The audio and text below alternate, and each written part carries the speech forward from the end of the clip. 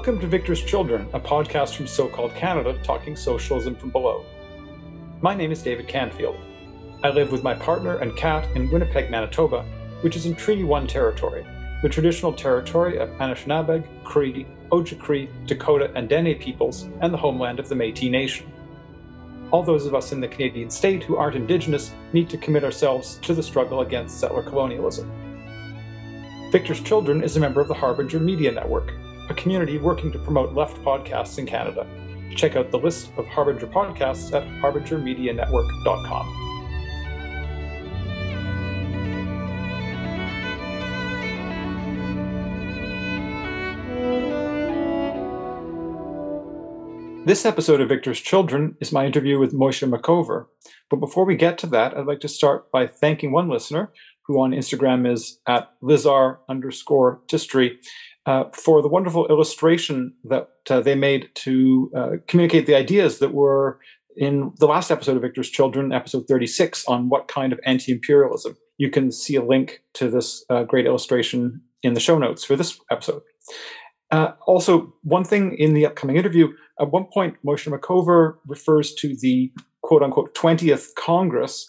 That refers to the 20th Congress of the Communist Party of the Soviet Union, which happened in 1956. And at that event, the Soviet leader Nikita Khrushchev criticized the late Joseph Stalin for his execution of many members of the Central Committee of the party and many members of the military high command in the 1930s, so-called excesses in agricultural collectivization and the deportations of many minority nationalities, along with other so-called mistakes. And the importance of this is that that speech sent reverberations through the parties around the world, which had looked to the USSR as socialist and treated Stalin in a worshipful way. So it really opened up challenges to orthodoxy. And of course, later that same year, 1956, the Hungarian Revolution happened, which was bloodily crushed by the USSR. And again, this contributed to the crisis of the so-called official communist movement. So with that little allusion explained, let's get on to episode 37 of Victor's Children.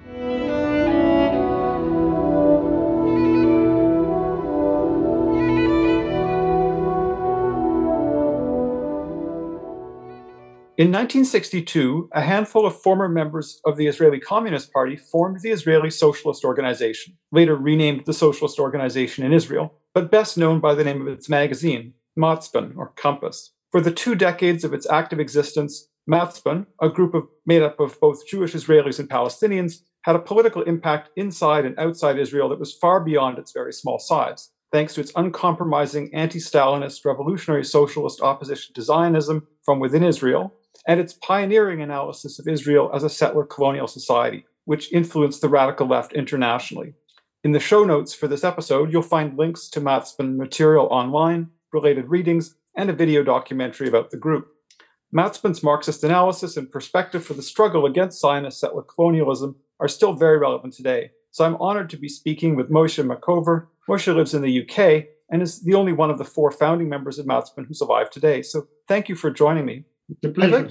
I would like to start by asking you about Jabra Nicola, who played an important role in the group's development, but I think is too little known today. So could you tell listeners who Jabra was?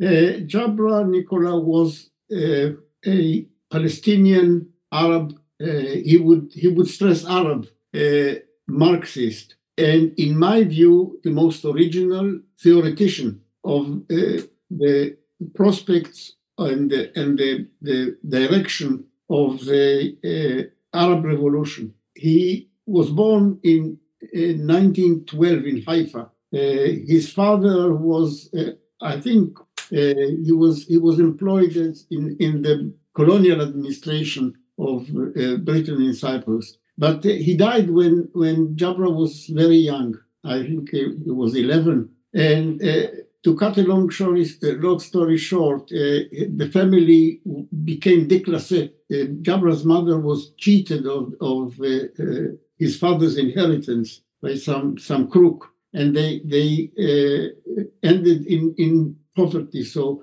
Jabra didn't complete formal education after a very early age. He didn't complete his elementary education formally. He was entirely self-taught. he joined the Communist Party of Palestine, the Palestine Communist Party, as a young man. And his brilliance was recognized by the party. In 1935, I believe he was elected to the Central Committee of the party. Very young man. At some stage, he was attracted to Trotskyism. By the way, I only knew Jabra in the last 11 years of his life. He died in 1974, I believe. So I met him in 1963, early 1963, soon after Matzpen was founded. By what I've learned from various sources, he was attracted to Trotskyism around the year 1940. Now, he told me actually that what attracted his attention was an article that was published in some Egyptian journal about Trotsky's tendency in world communist movement. I read elsewhere that Yigal Gluckstein, also known as Tony Cliff, later known as Tony Cliff, persuaded him to join a Trotskyist group that existed in Palestine around, I think Tony Cliff's report is that it happened in 1940, that in 1940 he joined after discussions with Tony Cliff. Tony Cliff claimed that he converted Jabra to Trotskyism. That may or may not be true. Tony Cliff was a prominent member of this very small group, made up mostly of refugees from Germany, Trotskyist refugees from Germany who ended up in Palestine, not by choice, but simply because they had to go somewhere, fled from the Nazi regime. In 1942-43, the Communist Party split along national lines, and Jabra didn't join either the split. Either he helped, he supported to some extent the activities of each of the two groups, but didn't join either of them. I think this is typical of him. He was the most anti-nationalist person I've ever met in the Marxist movement, thorough internationalist. And I don't think he liked the fact that the party split along national lines. He was incarcerated by the British mandate along the other activists of the party after the outbreak of the war, but was released when the Soviet Union joined the war after the Nazi invasion of the Soviet Union. Okay, I mean, I as I said, I came to know him in early 1963, shortly after Matzpen was founded. We published a paper, and this attracted his attention. During 1963, at some stage, he joined, first of all, informally, and then formally, along with with a few other comrades in Haifa. It was at that stage that Matzpen became, international, that is to say, included comrades from both nationalities in Israel.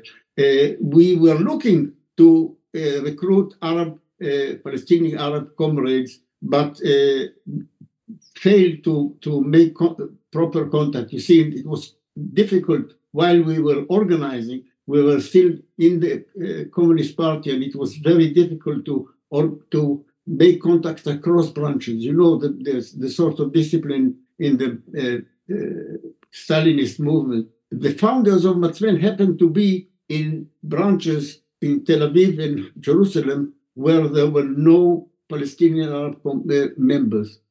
We were trying to make contact with Haifa comrades, but as it happened, they found us. Instead of us finding them, they found us. And so what I can say is that Jabra had a tremendous influence on the development of the ideas of Matzpen.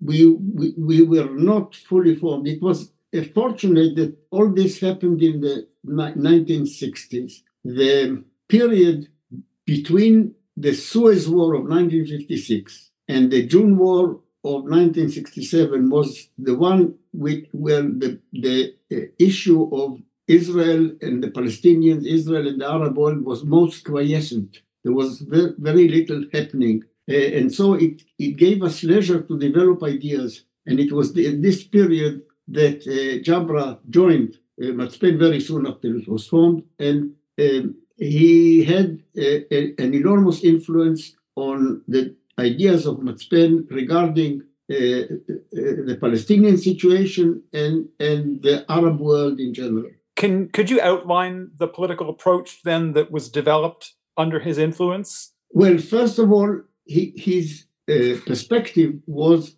of Arab revolution rather than looking at the Palestinian or Israeli-Palestinian issue in the Palestine box. That was the first precept. And for reasons, I mean, the logic behind this, I can explain later, but I mean, the bottom line was that the Palestinian problem cannot be solved under capitalism, that it requires a social transformation, not just of the Israel-Palestine box, but of the entire Arab region, at the very least the Arab East, which means, from the middle of Libya eastwards. What led him to this conclusion is we can discuss later, but this was a precept. He also educated us regarding the effect of Zionist colonization on the evolution or the distorted evolution of Palestinian society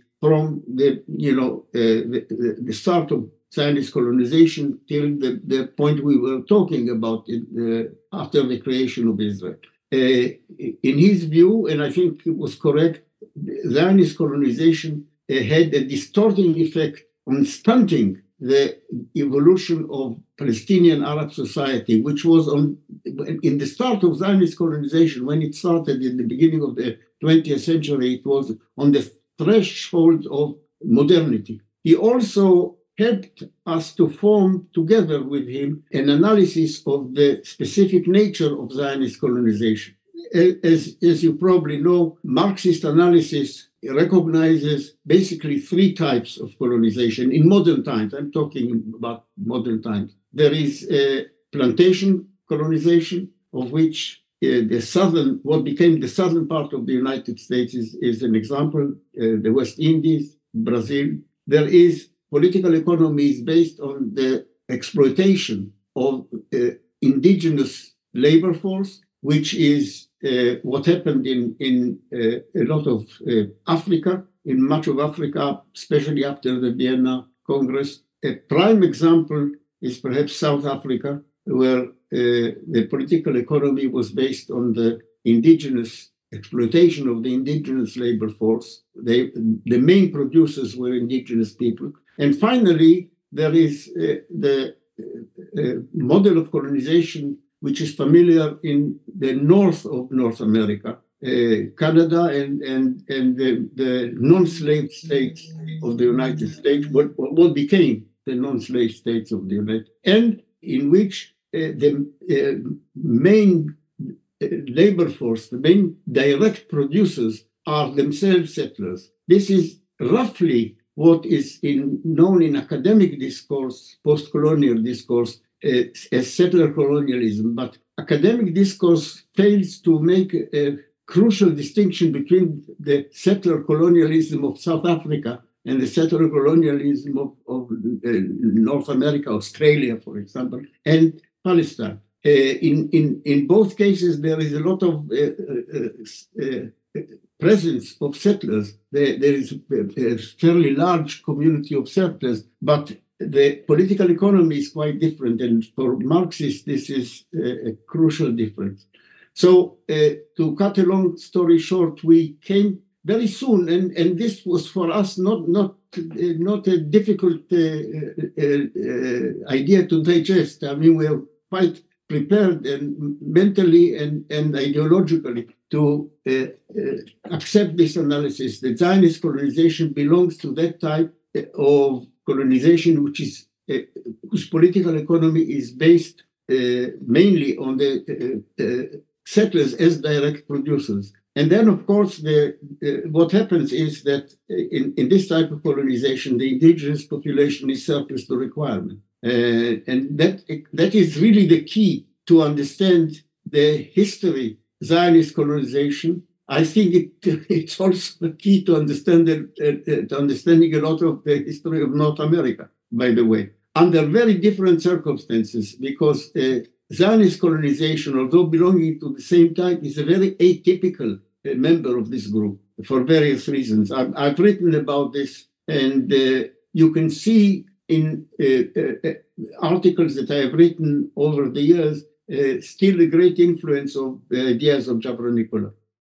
So perhaps we could then move to the political implications, because as you've said, this analysis has certain important political implications. And you've argued, for example, that unlike in what happened in South Africa, if we look at Palestine, you've argued there does not exist a social force that could lead a so-called bourgeois democratic decolonization. In other words, there's no social force that could dismantle Zionist settler colonialism and create a capitalist democracy with equal rights for all citizens. So could you explain that for listeners? Let me put it this way. In order to decolonize Israel-Palestine, what it means in this context, it has to be de-Zionized. The Zionist regime has to be overthrown. The point is that unlike the case of South Africa, where the indigenous labor force had a huge leverage on the economy of South Africa, it was not surplus to requirement, it was the basis of the whole economy.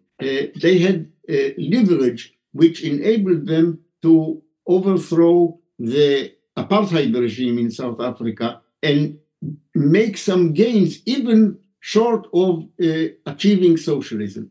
During the struggle against apartheid in South Africa, it was often mentioned by the anti-apartheid movement, both in and outside South Africa, that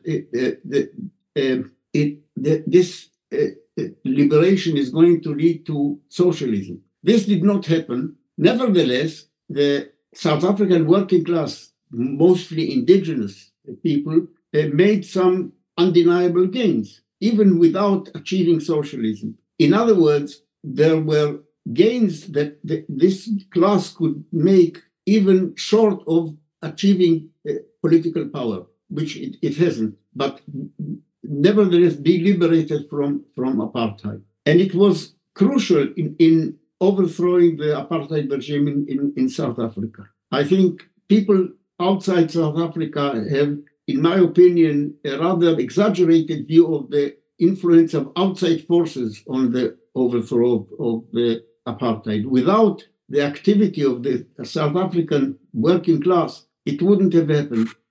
I think the two main factors in the overthrow of apartheid was the inner struggle of the working class and the defeat of South Africa in what was southwestern Africa, in Namibia, etc. It was a military defeat. None of this is likely in the case of Israel. There is no analogous force. The idea that the Zionist regime can be overthrown from outside by outside forces is illusory. I think if you just look at the balance of forces, it's been tried, but all attempts at overthrowing the Israeli state from the outside ended in predictable, dismal failure. I think it leads to the conclusion, and I think Jabra saw it before most people realized it, that the overthrow of the Zionist regime must be an inside job. That is to say, it must be done by whom? Not by the Palestinian subjects who were when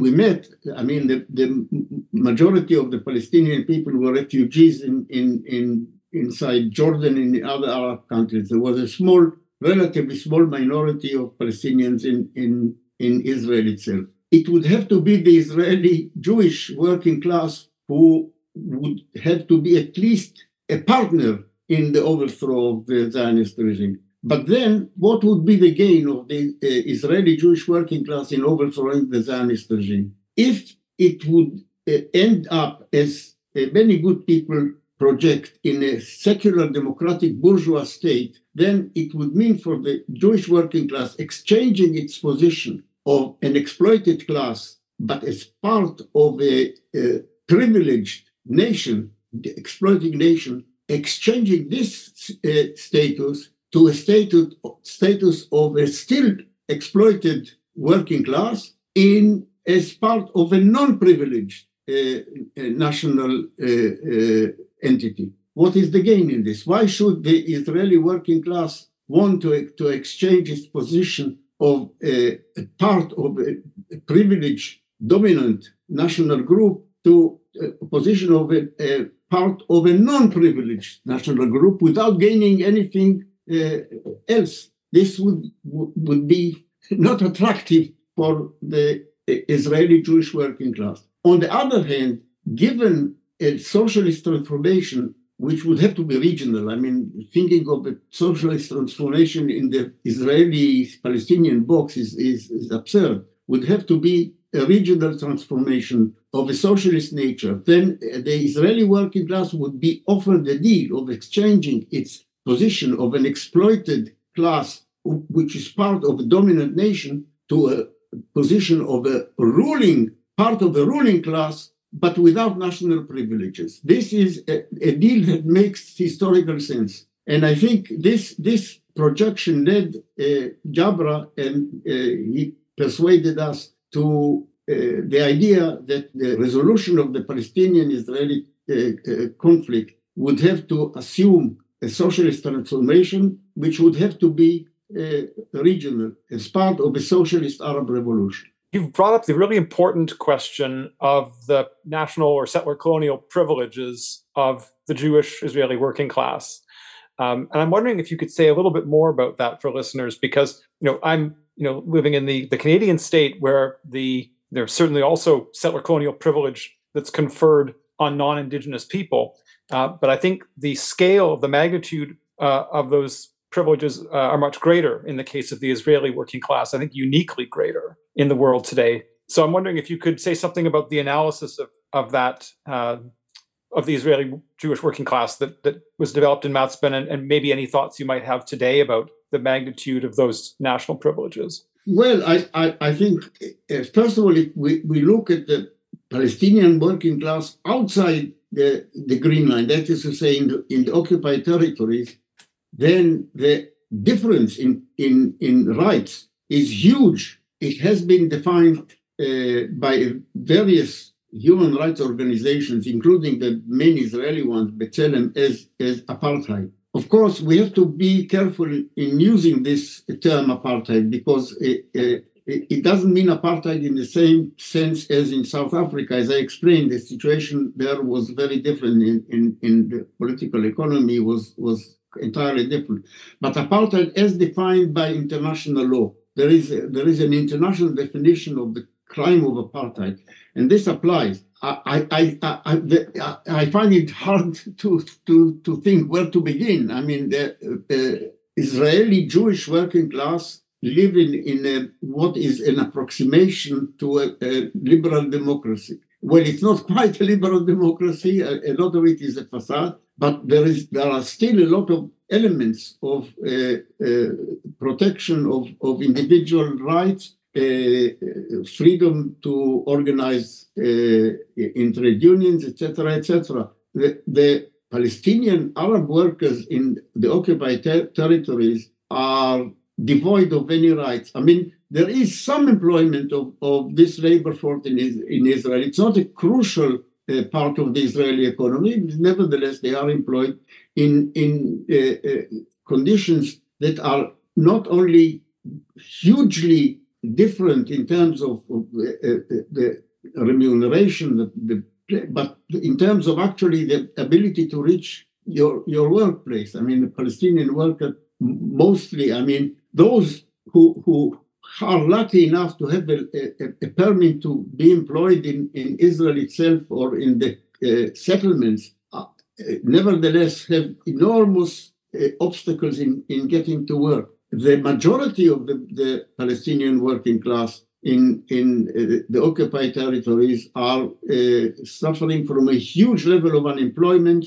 The level of pay is abysmal, etc., etc. They are living under a direct colonial rule. The position of Arab workers inside Israel, those who are citizens of Israel, is a little bit better, but far inferior to those of the Israeli Jewish workers. Until 1966, the Palestinian Arab community within Israel was still under martial law. There was military rule that controlled their movements. They needed permits to go from one place to another. Their lives were directly controlled by the Israeli military. To a great extent, although the formal military rule has been lifted, to a great extent, there is an extreme level of discrimination in pay condition and in civil rights between Israeli Jewish workers and Palestinian Arab workers inside Israel. Those I'm stressing those who are still. So this is the situation. I mean, if you want to get detailed picture of this discrimination, then a good place to look is the website of Adala. Adala has a website in Arabic, Hebrew, and English, where Adala means justice in Arabic, and it is an organization of human rights, especially workers' rights of Palestinians inside Israel mainly.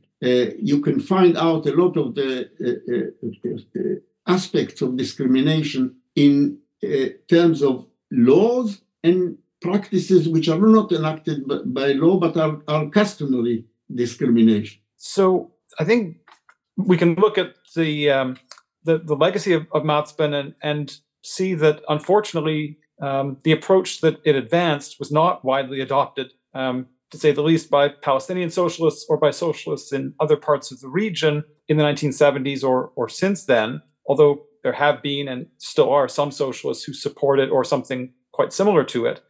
Do you have any thoughts about how we explain this, the lack of influence of this important perspective, and what the main obstacles have been to this kind of a politics being more widely adopted in the region? I think that the explanation for this is not to be sought in purely local circumstances. I think what we are talking about really is the decline, the defeat of the revolutionary Marxist movement since the 1970s. We managed to make some gains at the time, but about the time that Jabra died here in London was the beginning of a big recession. I think you could raise the same question, not just regarding Israel, Palestine, the Middle East, the Arab world, but worldwide. The reasons for this, I think it would take us far away from the specific subject.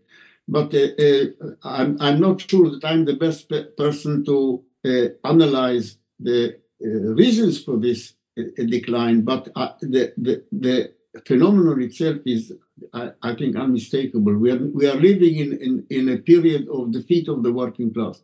There is also some specific reason. I think Jabra, Matzpen split several ways, but the most important and damaging split was between the members of Matzpen who were affiliated, like Jabra, to the Mandelite Fourth International, and those of us who did not want to affiliate Matzpen.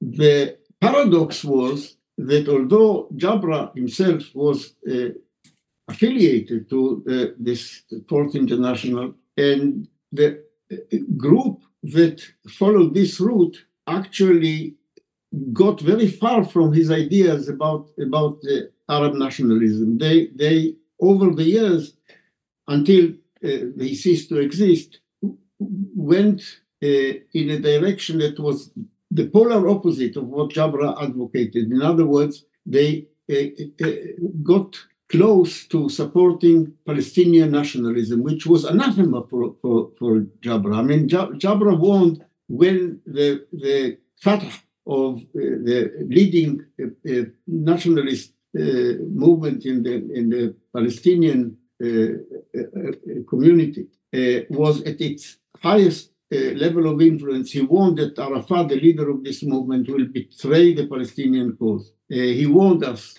against this. He was enormously suspicious of the PLO, very critical. Those who were supposed to follow his Trotskyist worldview, who seceded from Matzpen in 1972, actually took the opposite view. They got sort of close to supporting with very little criticism the position of Fatah and the PLO generally. So the people who were supposed to actually carry forward his ideas and who had contact with their corresponding groups in the Arab world, for what it's worth, I mean, they weren't huge, but there was some people in Lebanon, for example. They instead of advocating his ideas, they very soon drifted in an opposite direction. Paradoxically, the people who remained sort of advocating and developing the ideas that Jabra was responsible for were the non-Trotskyists in Matzpen. This is the way things happened, but we lacked the organizational contact with fraternal groups in the Arab world. We had a lot of individual contact with prominent Arab socialists in various Arab countries.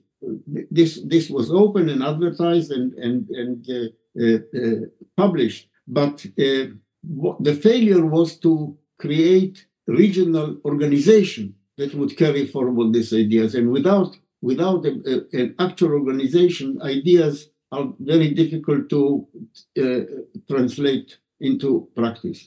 Perhaps I would just add, for the sake of listeners who may not know the history, of course, that we really need to remember that in the 1970s, Stalinism still had a tremendous influence on the left, including the Palestinian left, with its ideas of a two-stage theory of the struggle, that where national liberation would have to precede any specifically anti-capitalist stage, and a whole conception of socialism, the idea that there were really actually existing socialist countries that would be an ally of the struggle, and so on. Could you say something briefly about that political context, which is perhaps unfamiliar for some listeners? Well, I mean, this for us was a formative concept because the very creation of Matzpen was a move, first of all, against the Stalinism of the official communist movement. I mean, you said that we were members of the Communist Party. The people originally formed the kernel of Matzpen. Some of us were members, some of us were supporters of the Communist Party. But following the 20th Congress and various other developments, the events in Hungary in 1956 and various other similar developments, we began to be critical of the Soviet Union, no longer taking idea that the Soviet Union is the great light of nations. We at first did not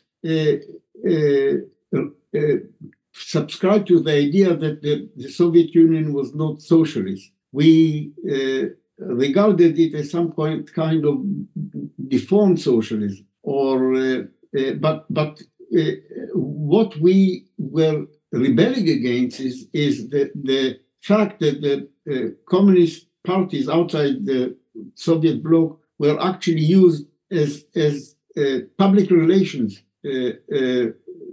agencies for the Soviet Union. They were not engaged in fighting for socialist revolution, but were actually engaged in furthering the international foreign interests of the Soviet Union. Example of that was the events, for example, in Iraq in 1958, where I would not have time to go into the details of what happened. The anti-royalist revolution that took place in 1958, where the Communist Party turned out to be the most powerful, the well-organized party that was able to preserve itself in the opposition. But instead of trying to achieve power for the Iraqi working class, it followed the instructions of the Soviet leadership and fought for a role of second violin in the Iraqi political constellation. And of course, they ended up by being decimated, slaughtered, and so on. This happened in several other countries. Once we were outside of the Communist Party, it was easy for us to develop a more thorough critique of Stalinism. Jabra also helped in this respect, without accepting, let us say, the full package of Trotskyist critique and the traditional program and so on. We didn't necessarily accept this, but the kernel idea that what we had there is not a Marxist idea of socialism, that was easy to digest, and we soon sort of took this position, so more thorough critical of the Soviet Union.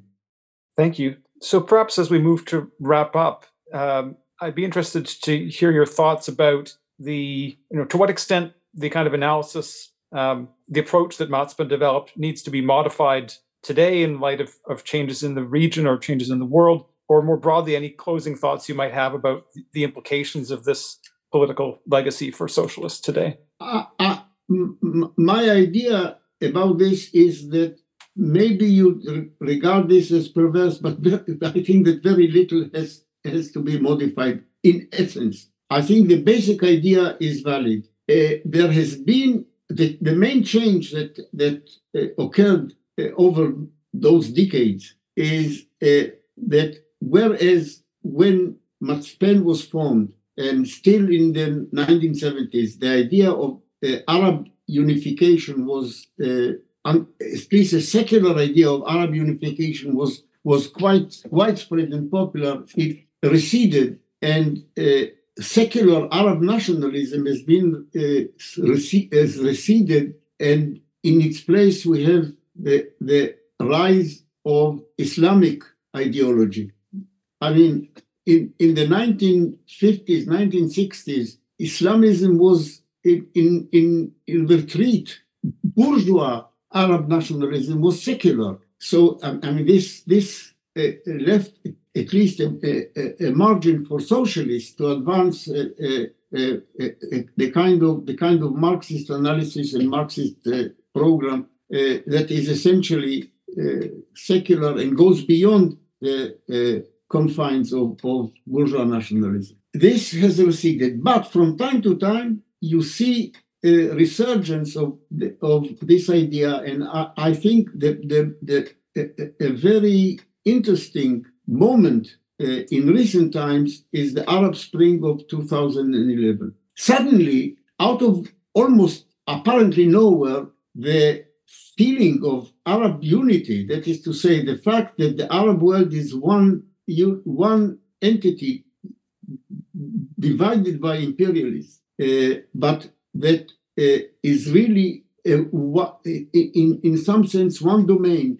whose development, events in one part of it are echoed and have direct influence in other parts of the same region. This suddenly came up, was felt in practice. Obviously, it didn't last very long, but it's a kind of preview of what can happen. And in a way, it was a confirmation that under the surface, the ideas that we advocated long ago are not without let us say, its viability in the present situation. I'm sure that once revolutionary developments will take place in one part of the Arab world, it will have an immediate echo and repercussion in other parts of the same region, because it is really one region that has been balkanized by imperialist domination. Thank you very much for your time. Thank you. It's a pleasure.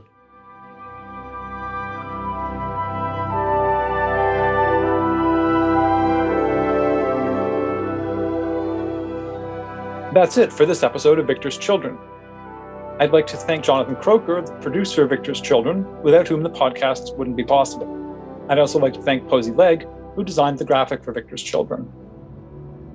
If you found the episode worth listening to, please do tell other people about the show, since word-of-mouth recommendations are especially helpful. If you don't subscribe through your preferred podcast app, please do. And while you're there, please give the show a high rating. It helps to promote us.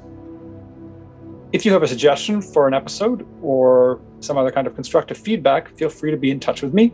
You can contact me through victorschildren@gmail.com.